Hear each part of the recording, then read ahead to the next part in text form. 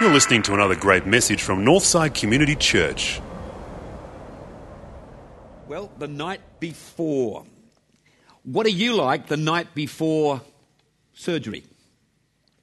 What are you like the night before a final critical exam? What are you like the night before a very important interview? What are you like the night before anything that's going to determine your destiny, either in the short or long-term future? Some of you are saying, well, I'm pretty cool, I'm pretty relaxed, sleep like a baby. Others of you are saying, well, I'm pretty apprehensive. I'm pretty nervous the night before those sort of events. Others of you are thinking, I'm a total mess on the nights before those events.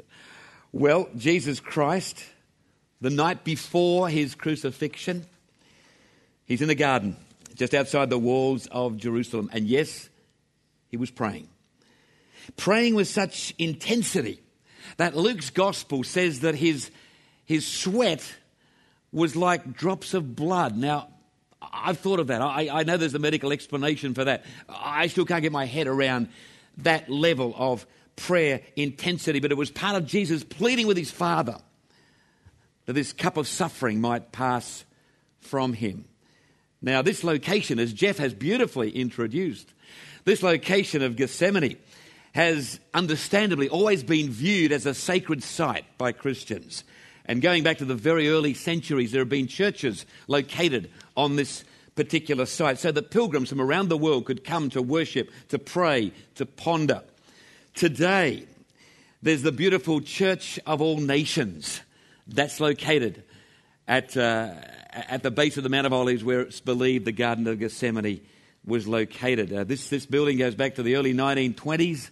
It's built on the foundations of two previous churches, one from the 4th century, one from the 12th century. Like I say, there have been churches here for quite some time. And then adjacent to this church, there's a fenced-off area. It's a beautiful garden, as Jeff has vividly described. And it's believed that this is what the garden may have looked like during the time of Jesus. Now, look, friends, whether that's the case or not, although in Jerusalem you've got to be careful with some of the original sites, but this one would appear to be the real thing. It's at the base of the Mount of Olives. It's overlooking the city. It all fits. When you walk around that garden area, as I and a number of others here have, the sense of God's presence is absolutely palpable. You just get a strong awareness that something special happened here.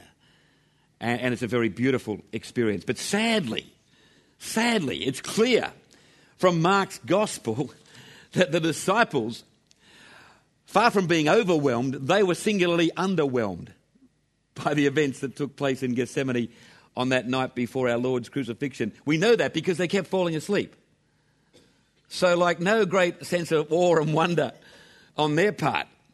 That's the extraordinary thing about this Mark 14 passage. Despite the pleadings of Jesus for them to support him, to stand in solidarity with him, just to be there, this trusted group of disciples, this inner group of confidants, Peter, James, and John, they all fell asleep. Not once, not twice, 3 times. It's just amazing. It's hard to believe. And we can sense the frustration in the voice of our Lord as he asks, can't you stay awake? What is wrong with you guys? Can't you see what's happening here? Well, here's the humanity of Jesus coming through in a very pronounced way. Hey, that's us here, isn't it? I mean, most of us lean on close friends, don't we, when we're going through a crisis? It's just great to have maybe 1, 2, 3, those special people that you can be sure of during a really rough patch. Those people who know what to say, more importantly, because of their knowledge of you, they know what not to say. The buttons not to press. These are the people you want around you in a time of really difficult circumstances, in a time of anxiety, grief, loss, in a time of great uncertainty. Friends, I've got to say, I think one of the reasons why Northside has experienced success and effectiveness over the years in our ministry, and we have, is because pastoral care is one of our core values here. We endeavour to be there for people in times of crisis. We try to develop strong relationships within our connection groups, and that's the front line of our pastoral care ministry. And the availability of our staff, if we know about your situation, we want to be there. And certainly the work that's done by Helen Solomon, our pastoral care coordinator, and her team, is just phenomenal. Now, some of you experience what I'm talking about. If we've known about your issue, if we've known about your challenge, if we've known you are undergoing some kind of crisis, we endeavour to be there for you. It's one of the reasons why people know that we can be dependent on. I'm not suggesting that we get it right every time, but it's a core value of this church. And many of you have experienced this, like I say. Well, the disciples, despite all they'd seen and the modelling that they'd seen from Jesus in this area, somehow they failed to appreciate the deep significance of this moment when the divine yet human Jesus, Son of God, was experiencing the most difficult test of his entire life. And his pleading was, look, stay awake, watch, pray, just show a little care, just show a little sensitivity for me in this hour. Well, what's the explanation? Why were these guys incapable of standing in solidarity with Jesus at this critical hour? I mean, were they really suffering from acute sleep deprivation? I mean, had they sort of accidentally taken a few temazepam or something when they thought they were taking something else? I don't know, Tic Tacs. It could happen. I mean, had their celebration of the Passover sort of gone on a little longer than they'd expected, and they're suffering from the after effects of a little bit of overindulgence? I think these sort of factors could have contributed to the physical reasons as to why they couldn't stay awake. But friends, I think there's something more here. I really believe that the inability of the disciples to stay awake was symptomatic of a deeper problem. And it's a problem that has affected countless numbers of Christians down through the years. And even to this day, it's one of the primary reasons why we, people like you and I, are robbed of the joy and the victory that God wants us to experience in Jesus Christ. Here's the problem: low-level endurance. Low-level endurance. The tendency that exists within all of us under the right circumstances to give up too easily and too quickly when the going gets tough, when life becomes too hard, when we convince ourselves that God is no longer hearing our prayers. I say it's a tendency within all of us because most of the key biblical characters had moments when their endurance was put to the test. Some came through beautifully and went on to be stronger. Others really floundered and never fully recovered. One of the most stunning revelations of a test of endurance is on the part of Moses. Now, we kind of know about his struggles out in the desert, but here's a passage that you may not have looked at for a while, if ever. It's in Numbers chapter 11 and verses 10 to 16. Get a sense of what this guy's going through and look at the way it's expressed. Numbers 11, verse 10. Moses heard all the people complaining as they stood around in their groups at the entrances of their tents. Try to get a picture here. He was distressed because the Lord had become angry with him, or rather with them, with the people. And he said to the Lord, "Why have you treated me so badly? Why are you displeased with me? Why have you given me the responsibility for all these people? I didn't create them or bring them to birth. Why should you ask me to act like a nurse and carry them in my arms like babies all the way to the land you promised to their ancestors?" Some of you leaders can identify, I'm sure, with carrying your staff like babies when they have their moments. "Where could I get enough meat for all these people? They keep whining and asking for meat. I can't be responsible for all these people by myself. It's too much for me. If you're going to treat me like this, take pity on me, kill me, so I won't have to endure your cruelty any longer." You get the feeling that Moses is really having quite a severe test of endurance here. And I guess in today's modern scene, he'd probably be diagnosed with some form of depression, I would think. 1 Kings, another quick reference. 1 Kings, here's Elijah. We drop into his life at a very low point. He's had success up on Mount Carmel, but now Jezebel's out to kill him, and he's feeling all alone as though God's given up on him. And in 1 Kings 19, verse 4, Elijah walked a whole day into the wilderness. He stopped and sat down in the shade of a tree and wished he could die. There's too much, Lord, he prayed. Take away my life. I might as well be dead. He lay down under the tree and fell asleep, this sleep thing again. Suddenly an angel touched him and said, wake up and eat. Well, he too might have been a candidate for some prescriptions or sort of antidepressants, I would think. And friends, over in the New Testament, there are many examples of these of characters that had their endurance put to the test. One of the least known is a colleague of Paul, and his name is Demas. And we read about him in the second letter of Paul to Timothy. And chapter 4, verse 9, Paul says to Timothy, do your best to come to me soon. Demas fell in love with the present world and has deserted me. Going off to Thessalonica, Crescens went to Galatia and Titus to Dalmatia. Only Luke is left with me. So here's Paul.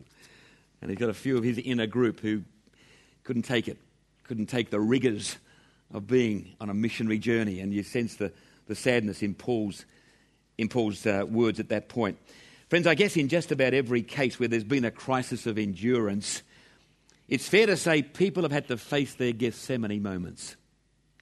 You see, Gethsemane, that word has become synonymous in Christian circles with suffering, with anguish, with wrestling with God, with emotional and spiritual upheaval. Gethsemane. Is it any wonder Jesus craved the support and the understanding of his closest friends at this critical hour, but these friends proved to be a great source of disappointment? You see, the disciples were supposed to be supporting someone going through a Gethsemane experience, but complacency and lack of vigilance would contribute to failure when faced with their own Gethsemane. And their Gethsemane was only moments away, because soon, very soon, Judas and the crowd would appear, and it would become apparent that for Jesus, the game was up. It was all over. That would have become apparent very, very, very quickly. This encounter with the priests was more hostile, more aggressive than any previous clash that Jesus has had. The Gospels talk about this one involving clubs and swords, and things hadn't got as bad as that previously. And so this encounter is very serious. And in verse 50 of Mark 14, we read how the disciples responded to their moment of Gethsemane. Have a listen to this. Verse 50 of the chapter read earlier. Verse 50, here it is, short verse. Then all the disciples left him and ran away. Now, you can read that, in the context of a slab of verses. But let's just pause for a moment. You think about that. There's the climax of 3 years of close association with Jesus Christ, 3 years of teaching, 3 years of seeing amazing things, 3 years of having the curtain pulled back on future events, future world events, 3 years of very close, intimate, spiritual fellowship. It all comes down to verse 50, then all the disciples left him and ran away. Well, I've got a question this morning. Do you think the reaction from the disciples may have been different if they'd stayed close to Jesus, during those final hours in Gethsemane? Do you think their spiritual strength and resilience may have been increased if they'd seen and heard the intensity with which Jesus was praying? Do you think they may have got a glimpse of the unfolding drama that was taking place as Jesus really was struggling with his destiny to die for the sins of the world? If they'd seen that cosmic struggle taking place Could these factors have strengthened their resolve to stay the course and not give up? Friends, I happen to believe anybody who witnessed that conversation between Jesus and his heavenly Father, anybody who witnessed that firsthand would have been transformed forever. I mean, you would have seen such compelling evidence that Jesus was all who he claimed to be, the Son of God about to die for the sins of the world. You couldn't miss it. Sadly, these guys missed the opportunity. Went to sleep. Wow. Not once, but 3 times. And when their Gethsemane moment hit, as it did a few minutes later, there was nothing in the tank. Nothing in the tank. Everybody scatters. You know, one of the many things I love about Easter, and there are so many things I love about Easter, one of the many things is that the major themes of Easter have to do not only with this compressed period of time we call Easter, but they have to do with your Christian life and my Christian life 52 weeks of the year. Every day has Easter elements to it when you're a follower of Jesus Christ. This is especially so in relation to Gethsemane, because you see, at the bottom line, effectiveness in Christian discipleship comes down. If we can have that slide up, please, Diane. Effectiveness in Christian discipleship comes down to our ability in God's strength to endure the Gethsemane experiences of life. And guess what? There's no shortage of them. There is no shortage of the Gethsemane moments of life. And a large slice of my week, and a large slice of the weeks of anybody involved in pastoral care, is spent with people trying to handle their disappointments, trying to handle their losses, trying to handle their setbacks, trying to handle their confusion and their bewilderment about God's will, what's going on, trying to handle their unanswered prayers or apparent unanswered prayers, trying to handle their doubts and fears. These are the Gethsemane moments, and they come to us with monotonous regularity, and they threaten to undermine our faith. In some cases, they threaten to destroy our faith. But one of the great joys of ministry, and it is a joy, and we experience it here at Northside all the time, is to see the way in which people face their Gethsemanes with faith and strength and resilience. It's fantastic. In that sense, Gethsemane moments are not to be feared or even avoided. They are to be faced and embraced because they represent opportunities for accelerated spiritual growth. They represent opportunities for accelerated spiritual growth. That's why Paul said, Romans 5:3, we rejoice in our sufferings. Hello, why would you say that? He goes on to say, because trouble produces... Is anybody out there? Trouble produces endurance. That's in my Good News Bible, endurance. Endurance. Other words in other translations. Now, friends, we're not talking about some sort of masochistic yearning to always be in a crisis. You know that person who can't survive unless they're in a crisis? Oh, you'll never guess what's happening now. You know, I mean, I'm not talking about that kind of...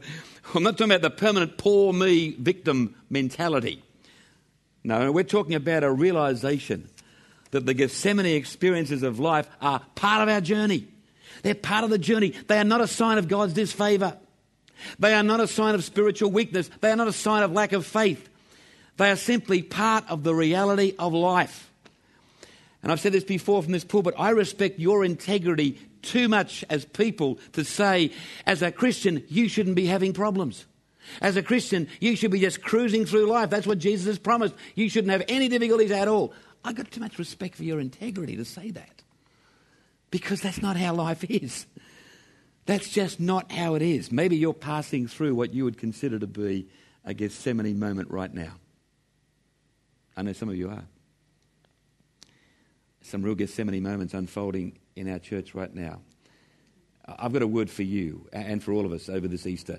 Let the Holy Spirit wash over you this Easter.